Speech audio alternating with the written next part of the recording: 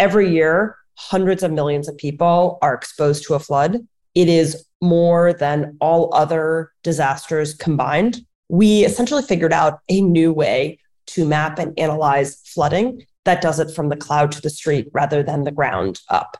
We harness about 17 different satellites, other forms of big data like ground sensors. We monitor every location on Earth every day remotely to detect floods that are happening. Welcome to the Entrepreneurs for Impact podcast. My name is Chris Wedding, and I'm your host.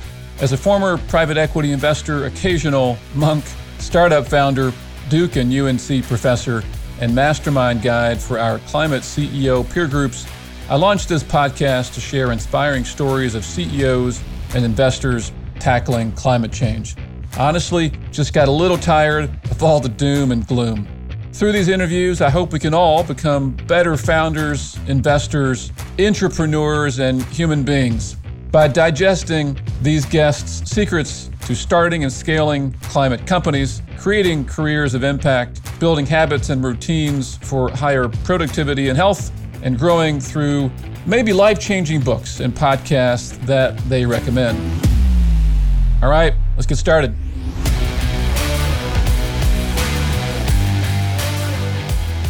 My guest today is Bessy Schwartz. Bessy is the co-founder and CEO of Cloud2Street. Cloud2Street is the leading flood mapping platform designed to protect the world's most climate vulnerable communities, both in the developed world and developing countries as well. By harnessing global satellites, advanced science, and community intelligence, they monitor worldwide floods in near real time and remotely analyze local flood exposure at the click of a button. Their mission is to ensure that all vulnerable governments finally access the high-quality information they need to prepare for and respond to increasing catastrophes. In addition, Bessy is a strategist with the Yale Program on Climate Change Communication, an Echoing Green Climate Fellow, and a research partner with the DataPop Alliance, a global coalition on big data and development created by the Harvard Humanitarian Initiative, MIT Media Lab, and the Overseas Development Institute. In this episode, we talked about the relevance of her work to the recent historic flooding in Pakistan, which left a third of the country underwater. And no, you didn't just mishear that. That's a big number. How flooding is the number one climate-related weather impact. The history of their company 10 years ago in partnership with Google. The difference between information and motivation to make the right decision, their business model of aligning incentives to help insurance companies underwrite more policies that accurately capture flood risk, the need to invest in climate adaptation, which Bank of America estimates to be a $2 trillion market in the coming years, as well as, of course, climate mitigation that is reducing greenhouse gas emissions. How they use 17 satellites, stratospheric balloon imaging, and drones to measure every square foot of the Earth every day for flood risk. What parametric flood insurance is and why it's a breakthrough for climate risk management, and a whole lot more. Hope you enjoy, and please give Bessy and Cloud2Street a shout out on LinkedIn or Twitter by sharing this podcast with your people. Thanks. Bessy Schwartz, co-founder and CEO of Cloud2Street, welcome to the podcast. It's great to be here. Listeners know a bit about your company because they've diligently listened to my intro. However, I thought we would start our podcast with some recent headlines which make what you're doing ever more important. So I'm just going to click over here. So this is from Al Jazeera just a day or two ago. It's talking about the recent historic flooding in Pakistan and talks about 1,700 people lost their lives, including 600 children, and 33 million people were affected by the record-breaking rains. Other sources note that up to a third of the country was underwater, which is mind-blowing to comprehend. So with that as kind of a recent headline, Bessy, tell us what Cloud2Street does. Yeah, so Cloud to Street focuses on the biggest climate impact, flooding, exactly the kind of situation that you just described devastatingly in Pakistan. So every year, hundreds of millions of people are exposed to a flood. It is more than all other disasters combined in terms of the amount of the economy and number of people who are affected by it. Stack all the rest on top of each other, they don't amount to the amount of flooding. So incredibly widespread. The problem is that we don't have sufficient information about this disaster in order to provide the kind of safety net, financially, public sector wise, in order to absorb the amount of loss that is just coming, that is baked into the atmosphere and increasing no matter how much we cut emissions even today. So Cloud to Street is really focused on that problem, starting with the information that can then enable a response to flooding. We essentially figured out a new way to map and analyze flooding that does it from the cloud to the street rather than the ground up. We harness about 17 different satellites, other forms of big data, like ground sensors that are strapped to the internet, in order to do three things. One, we monitor every location on Earth every day remotely to detect floods that are happening. So we were mapping, in fact, that flood in Pakistan as it was emerging, and there's some maps on CNN that show that. The second thing that we do is actually run all of that remote mapping back in time so that we can understand patterns of flooding and how they're changing around the world and where risk is growing. And that map is equally accurate in Pakistan as it is in New York, because it's a fully global model and in many ways provides equitable access to high quality flood information around the world.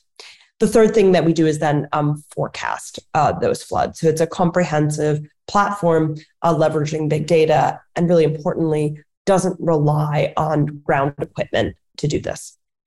Okay, so sometimes I believe that I know something about climate change, and then I have a guest like you who I think just said flooding is by far the worst climate change impact, even if you stack all the others on top of each other. Yeah, that's staggering. Yeah, it's really remarkable. But if you think about it, flooding really is everywhere. So there's no country that is immune to this problem. So it's really the fact that it's so widespread.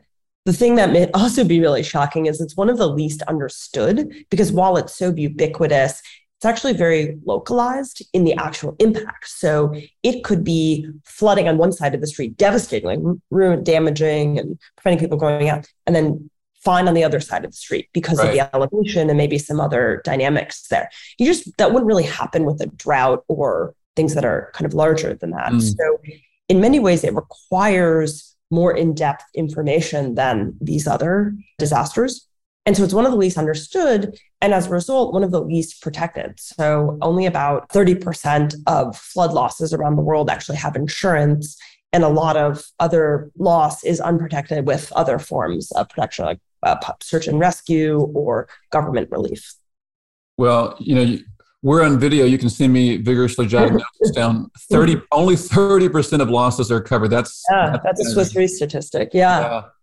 I mean, so I think what I hear you saying is like, flooding, again, almost in your name, right? From cloud to street. It's a super macro kind of, it's like macro driven, but on a micro level, it's so different, right? Street to street to street. Yeah, exactly. And in many ways, that's what has made it so hard to build insurance and other financial products around. But it's incredibly critical. You just look at the kind of loss from Pakistan. If you look at what's happening basically right now in Florida, the phenomena is getting much worse. The storms are getting more intense. The river overflow is getting more intense. But kind of one message that I really would love to convey, I hope your listeners understand, is that a lot of the actual loss from floods is actually human driven. A lot of it is people moving into floodplains and moving into places that we know will flood, building infrastructure there, building assets and loss. And while that in some ways seems dour, that to me is a really hopeful idea. Some scientists estimate that even up to 75% of increased loss from flooding is human driven. That's hopeful to me because that actually means that we can take measures that we have today, things like zoning, things like more effective financial safety nets from insurance and other types of kind of public sector response, zoning, in order to reduce the loss that's happening. Most of it is coming from us doing the reverse of this. We have it more in our control to reduce this loss. Okay, I agree. That's both depressing and hopeful, right? That we're that, I don't know, fill in the adjective, but that we can control that. Another note I wrote down when you were talking was you noted that we lack great information on, kind of causes and impacts of flooding, but information alone, unfortunately, is not enough, right? Lots of us have great information about things and we still make bad decisions. How do you kind of see your all's tech going from massive data processing and prediction to then the right decision actually being made? This is kind of part tech, part I don't know, it's human motivation or psychology or. Yeah, no, I completely agree. So we at Cloud2Street really we're a very focused company, as you can tell, and we're very focused on a couple of really specific types of decisions and markets that we think are catalytic for climate adaptation. What I mean by that is we focus on insurance, specifically something called parametric flood insurance, that we think can fill that massive insurance protection gap, cover a huge portion of people, risk, the economy that cannot be covered today. So I can talk about exactly what that means in a second, but we're very focused on this type of insurance. The second use case that we're very focused on is national disaster management agencies or public sector disaster risk reduction, both ahead of time, things like planning or disaster management, and then better disaster response. So I agree with you. When you think of how bad the human mind is at understanding the problem of climate change and planning for disaster in the future, it can be kind of intimidating. What we've done to solve that is really focus on a couple of key decisions and enabling those. So we think those things can create the kinds of safety nets that I was just kind of alluding to before. So what if we just offered insurance, or what if we did search and rescue that I was throwing out earlier today? We have specific users who leverage our data via products that we have for them who enable that. So those are not hypothetical. Wouldn't it be nice if we went from look how bad this map is to search and rescue on the ground, or people getting motivated to move out of a floodplain? I'm under no illusion that is actually a one-to-one. And so I really believe that you have to kind of focus on products to enable specific decision makers. Yeah, I love that. I think every listener should pay attention to the hyper focus, right? Versus trying to do too many things or assuming too much will happen as a result of your product or service. Okay, so do I hear you saying that your two customer types would be one, insurance companies or reinsurers perhaps, and then two, federal governments, or maybe it's not just federal, but maybe state governments as well? Yeah, you have it exactly right. It is insurers, reinsurers who do parametric insurance, and then brokers are a really important part of this economy or market. And then on the public sector side, we do have a pretty large focus on national disaster management agencies around the world, but state governments play a really important role, certainly here in the US when it comes to planning and responding. And then we think cities as well. We have not focused as much there, but I think cities are really emerging more and more in terms of their leadership and to protect their communities. Okay. Well, I know the listeners were totally enthralled by the words parametric flood insurance. So let's get down into it. What is parametric flood insurance? Yeah, so parametric flood insurance really simply is where you have a catastrophe insurance or disaster insurance policy that triggers your payout for when the event happens based on a parameter rather than a field appraiser, someone coming to your house, your company, your government to assess the damage. It is only done based on a remote, generally remote, in our case, a detection of a flood happening near your building, in your community, we pay out that way.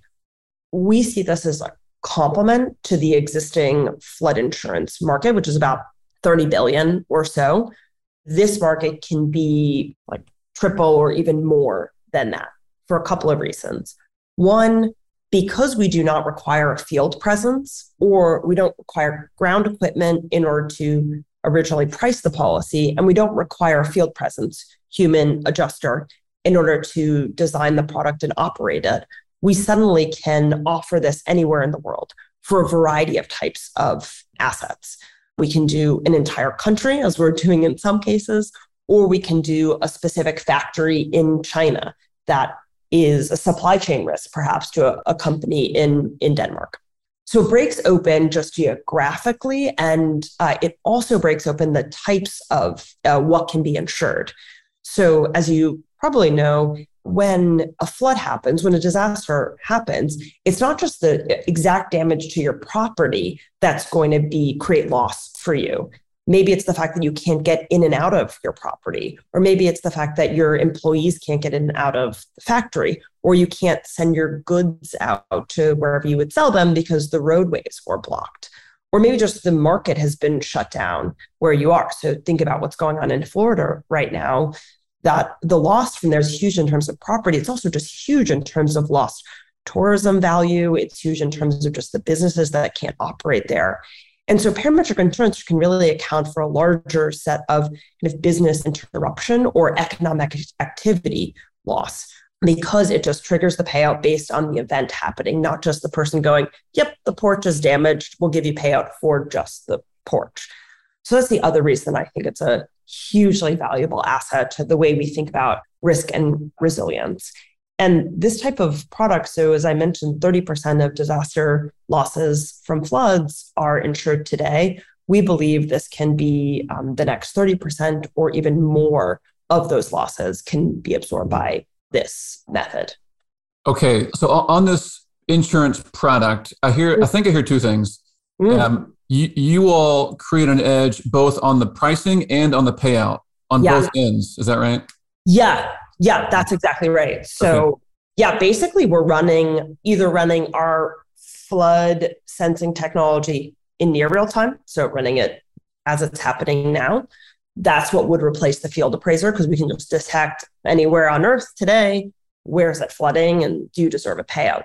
But then we also run that same thing back in time to say, how many times has that location been flooding, which enables us to get the statistics, the probability distributions required to know what should be the price or the premium of that policy. So it's really one platform, one technology that we use, and it kind of comes in all of the components you need for parametric flood insurance. I think you also mentioned earlier that you have 17 satellites collecting data for your all's models to work. Yeah. Is there a drone or like lower level data gathering component to kind of sync up maybe after floods, or how does that work? Yeah, definitely. So we use a drone, or there's some really cool kind of stratospheric balloon imaging companies that have right now. We use that kind of post facto for flooding, which can be really helpful for claims management or post-disaster event response, or people desperately trying to figure out right now if their home in Florida is still there or how damaged it is. The thing I'll say about that, it is not in the core monitoring of what we do. It is all this kind of post facto assessing the damage or seeing how long the water's been happening. What's really, really critical for us is the kind of the first layer of monitoring, and essential for insurers, is that we have a very consistent monitoring layer for anywhere in the US, anywhere on Earth. So every single day we are sensing everywhere and know what essentially what the peak of the flood was within that day. And so the methods that we use for this daily monitoring are all things that we know are going to be there and cover essentially every inch of the Earth every day through a variety of direct sensing and then kind of interpolation in between. So that's the first layer. And then we'll use a lot of other valuable data sets, drones and additional task satellites after the fact to confirm, get finer resolution, really see what's going on around there. I love that. The other question I want to ask is kind of business model or revenue model, really. Yeah. I can imagine that many users would love to treat you all as perhaps, like a software as a service, like a license model. Mm-hmm. I can also imagine that if you're enabling the next 30% of insured flood losses around the world to take place, that your value is way more than quote unquote just a license, that albeit a very high value license. I guess what is your model today? What do you want your model, to be? Yeah, for sure. So I love this question because it's pretty simple. So with insurers, we do a revenue share model where if policies aren't placed, so let's say we design something for supply chain risk in China and we sell to that hypothetical Denmark company. I don't know why I picked that. And then for whatever reason, they don't buy it. We don't make any money on that. The insurer doesn't make money. The broker doesn't make money. We don't make money. No money has changed hands. The product wasn't placed in the market. But if it is, we just have a revenue share model where we're taking a percentage of that. We're taking a really small percentage. So essentially what we're doing is enabling a new type of product, enabling a massive amount suddenly of flood risk to be transacted, to be transferred, and for insurers to really expand their market. And then we only take, so it's all new revenue that we're enabling with our product, and we just take a small portion of that. And what this enables us to do is really grow the market together. So it's really just a revenue or revenue share through a transaction fee. Okay, I'm so happy you said that. I'm so happy there's an opportunity for you all to, really win, I think, as you open up huge markets around the world. Yeah. Okay. Yeah, exactly. And this is no small task. Like, while we're talking about how obvious it seems to be able to just offer, the insurers want to expand their market desperately and offer more risk, and having a diversified, so balancing uncorrelated risk. So the risk in Nigeria, let's say, or in Colombia is really important because that's really uncorrelated with risk in Florida, which insurers have underwritten a lot of it. So they really want this. It is, in my mind, absolutely full stop critical to build the insurance risk transfer layer in order to survive climate change. Like, we need to be able to absorb the loss that's coming. We're not going to get crippled before we, finally start sucking a significant of it out of the atmosphere. So it's critical this would happen. Seems obvious. But the reality is these are hard markets to move.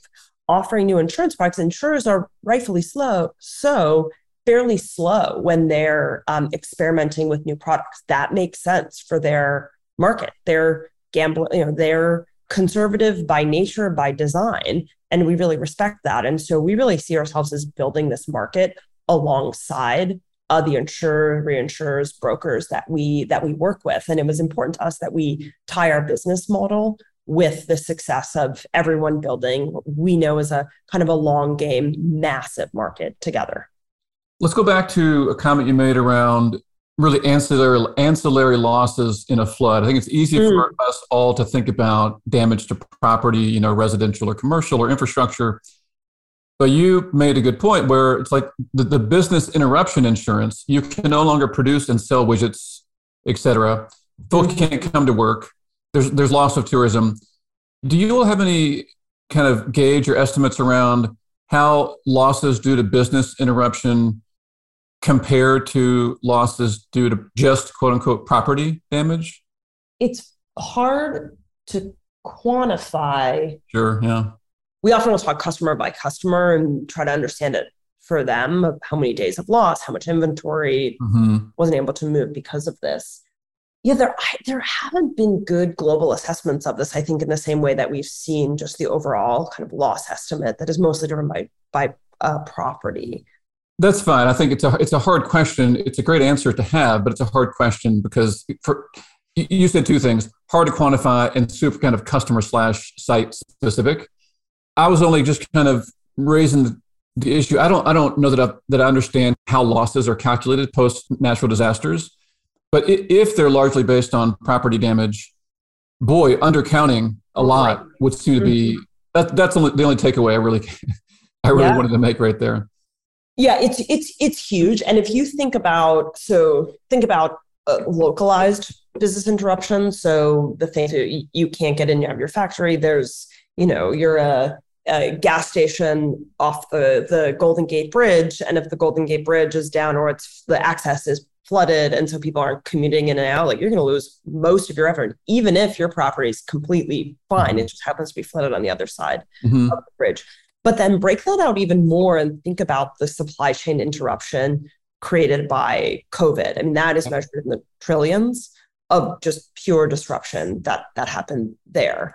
So you can't maybe you're functioning fine in your locality, but you rely on some widget for your product in China or your hardware computer chips in Thailand. The computer chip market at one point in the 2010s was completely shut down because of a flooding in Thailand, where industrial parks that produced a large number of them had been majorly flooded and were famously fairly underinsured. So really break it out. And when you think about how connected the global economy is now and how concentrated some of the major product production or supply chain production locations are around the world, and flooding affecting them can just affect the global economy overall. So the number is in the trillions. Yeah, I think I've heard a story recently of farmers who maybe they need a replacement part for their tractor or combine that cost $150, but can't get it due to these supply chain concerns. And so hundreds of thousands of dollars of crops just kind of sit there, hopefully not past the point at which they can be harvested and monetized. Okay, let's go back to the company origin perhaps. So this is not like a new thing that you all are working on. Tell us about kind of the genesis and its evolution over the last X number of years. Yeah, it's been a long journey, I'd say. So I started working on the science behind the technology today with my co-founder about 10 years ago. And that was originally in collaboration with Google. And the long story short there is she had been a disaster relief worker internationally. I'd been working on climate change in the US, and we both realized there was a massive lack of information, a lack of access to high quality information all over the world. So we were in grad school learning the traditional method of hydrology and other disaster measurement when Google came to Yale and showed us a really early version of their satellite analytics platform. Essentially, they had taken NASA's repository, so a history of all of NASA's data for a couple of decades at that point, and put it on Google servers and said, like, what do you think? And Beth and I immediately saw that a new way was possible. Like, rather than relying on the very ground equipment heavy modeled approach we were learning in school, we now had the wealth of data that we needed from the sky, hence cloud to the street, in order to get information back to the communities, back to the governments, back to the businesses we had been working with in the various locations before. So we basically began building an algorithm while we were students there for this use case. Google kind of got wind of it and then became really big supporters of us. We got research grants to kind of build out the work. And it was really right away that we had governments, I don't even know how they found out about us, to be honest, governments around the world. So governments here in the US, this is, I'll date myself, but this is right after Hurricane Sandy, a couple months after. And there was a really big use case in New York State. And then governments internationally, where literally the first use case we worked in, 5,000 people had died the year before in a flood, in a massive glacier outburst in the Himalayas. And the government still didn't have new flood maps. And the World Bank was spending a huge amount of money to help rebuild this area. And they essentially said, could you guys just help us figure out the new flood plans after this event? And they eventually would put in place a really good new hydrology system, traditional ground equipment-based approach. So that was really the kind of work we were doing for years, and helping governments all over the world get the information they need to rebuild, to plan for the next one, and respond.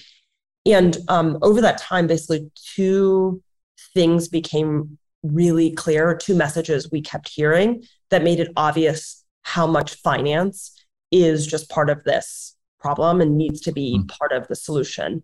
And that's that two sides of the same coin came together. So we would sit with ministers of these governments and they would say to us, okay, fantastic. I can see right now that search and rescue is required in that part of the country. And I can see that I obviously need to put infrastructure over here.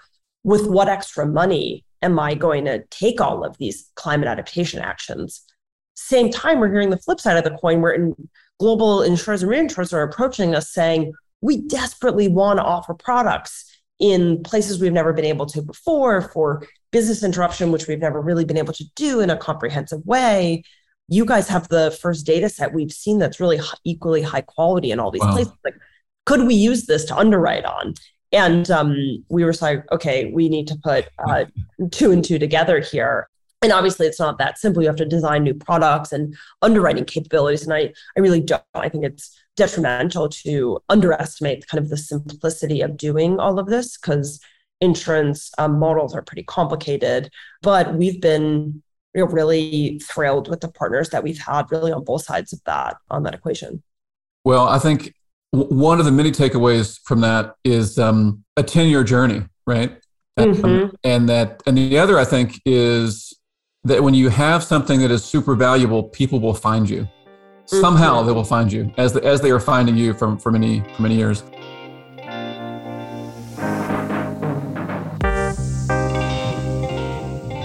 I want to switch us over to the other part of the pod around, the more personal side.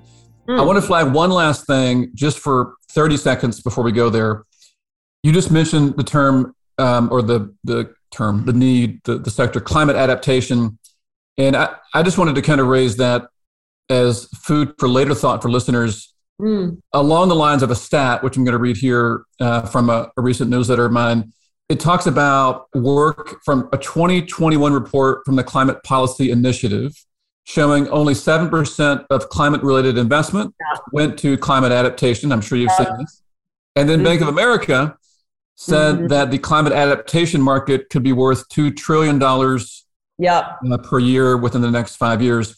So I just think as listeners are digesting what you're doing, there's a clear need for not just the obvious reduce carbon emissions, but also to adapt to the inherent warming that is here and is going to come. Okay, that's a lot. Any kind of quick word before we go to the Bessie story? This is such an important point. So I'm really glad that you brought it up, and I think that 7% statistic is one that we really need to think about a lot more, especially as a climate tech investing community and as the governments, we're thinking about where we're going to put our resources to build the future climate affected economy.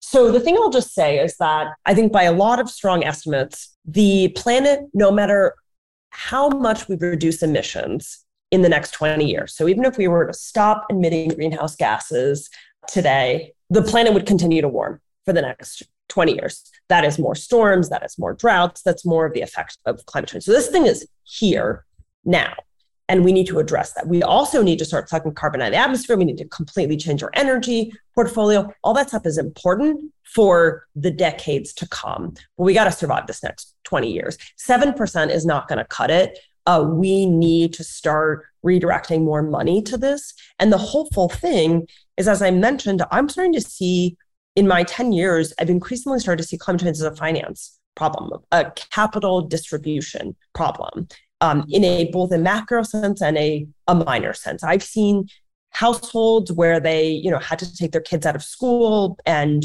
set back their families by a generation because they didn't have the money after an event. I've seen governments where you can literally see GDP go down because they did not have the capital to bounce back afterwards. You see this with companies, individual companies as well. You do not have the resources to respond to a disaster. You can have irrevocable loss from it. Similar with prevention, we need to invest in that. So we have in many ways, we have the solutions on the adaptation. The solutions we're using already, insurance or zoning, et cetera, but we need the finance in order to actually take those actions. So we've got the information, we've got the decisions, and we need to distribute the capital. And I don't know if that sounds hard or big, but it's way, that to me is way more in hand to solve the problem we have, the crisis we have here and now today than a lot of the other stuff that we also have to do. Well, we could talk for a couple more hours on that particular topic, but we're not. I believe there is an important government meeting phone call we need to get you to in a few seconds here, a few minutes here. Let's go for the last 5 minutes here to the Bessie story. Bessie, if you could chat with your younger self, what advice might you give her to be faster, more effective, happier, et cetera? Yeah, it's such a hard question. So yeah, I'd say that the big thing is figuring out ways to take, this is professionally speaking, so lots of other tips personally, but make sure to take time to take a step back in what you're doing. And so I think as founders, we're just building and running as fast as we can to create the vision that we want. I have found the more that I build in time to just think, frankly, or just read about stuff that's related or maybe not related to what I'm doing, just reading, like, frankly, good literature helps you understand and digest the plans you have, the information you're getting. So if I had a recommendation to my younger self, it really would be about building in more strategically, literally just into my calendar and seeing it as work to take this time away, not just kind of doing and producing, but to kind of reflect on the strategies, what we're doing, the situation in the world and in our market. Yeah. Tips. Yeah. To do that. It's easier said than done. Totally. I'll double down on that. This is a recurring topic for the CEOs in these peer groups that I run at Entrepreneurs for Impact, where it's like you just said, think time almost needs to show up as a block of time, ideally longer than 90 minutes on your calendar. I mean, I just started something similar last year where I'll take a spring and fall solo retreat just for a Friday to Sunday in a tiny house in the mountains of North Carolina, bunch of books, notes to write things down, hikes, of course, the breweries. But, the creativity and perspective is priceless. Let's go to the next one, Bessie. What are some habits or routines that keep you focused, healthy, and sane? Yeah, I'll say a couple come to mind here that really are all linked together. So one, not going to be shocking, is just meditation. But what I do in the morning is try to stack meditation in with a couple of other key habits. I think habit stacking is really important. Pick something you definitely do. Yeah, big fan of the book. Atomic Habits. I know it. Yeah, exactly. I find it's a really easy way especially for folks who are sort of less structured naturally. And I find if you can put some structure in place I just do this, Rod, it helps you have more creativity in other parts. So you pick something that you always do every morning. So I will, no matter what, drink coffee as soon as possible in the morning. What I do is I habit stack drinking coffee. I then write down what my 1, maybe 2 priority is for the day. So I think, what if I can accomplish one thing today? What is that? And that becomes my kind of focus for no matter what comes at me or what's going on. Basically, always I'm saying, okay, am I accomplishing this? And it helps sort of calm you down and think like, this is the one thing that's really going to matter in a week, in 2 months, that I wish I had done on this day. So I write that down. Then I meditate for like an embarrassingly short amount of time. Hey, you're still doing it. Yeah. Exactly. Yeah. To sort of like calm down and then jump into all the chaos from there. But I always do those things, which it really helps me take a step back and make sure that I'm focused on the right things and focused on it with really a steady mind. I love the details in that. I know we're at our time here. I would just call out that book you referenced, Atomic Habits by James Clear. Habit stacking, great kind of concept or tool to use. And the other, which you mentioned by name but not by title, which is The One Thing, which is a great book by Gary Keller around just what you described. Bessie, so much more we could talk about. What's a final message, call to action, et cetera, you'd like to leave listeners with? Yeah, I think that I want to just double down on the real both urgency of now and the possibility, the feasibility of adaptation.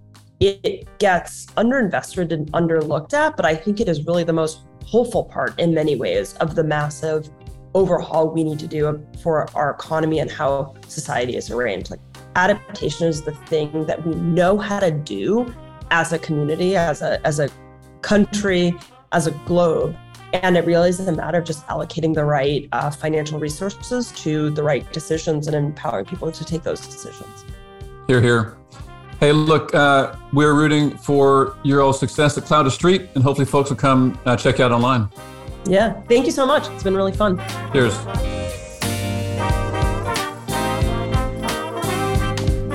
Thank you so much for listening. Seriously, the world needs you, and I know your time is super valuable. If you want more content like this, please subscribe to our weekly newsletter at entrepreneursforimpact.com. If you liked this podcast, please subscribe and leave a review on Apple Podcast or Spotify. I read every single one, I promise. These reviews are the number one way to draw more attention to the world-changing climate CEOs and investors that I'm lucky enough to be interviewing on the show. And each month, I pick one listener review for a one-on-one brainstorming call with me. Who knows what can come of those? Finally, if you're a growth stage climate CEO looking for a confidential peer group to share best practices, expand your network, and scale your business, then please apply to join our Climate Mastermind programs at Entrepreneurs for Impact, where our current amazing members have created over $4 billion in company value to mitigate climate change. Until next time, keep on fighting those good fights.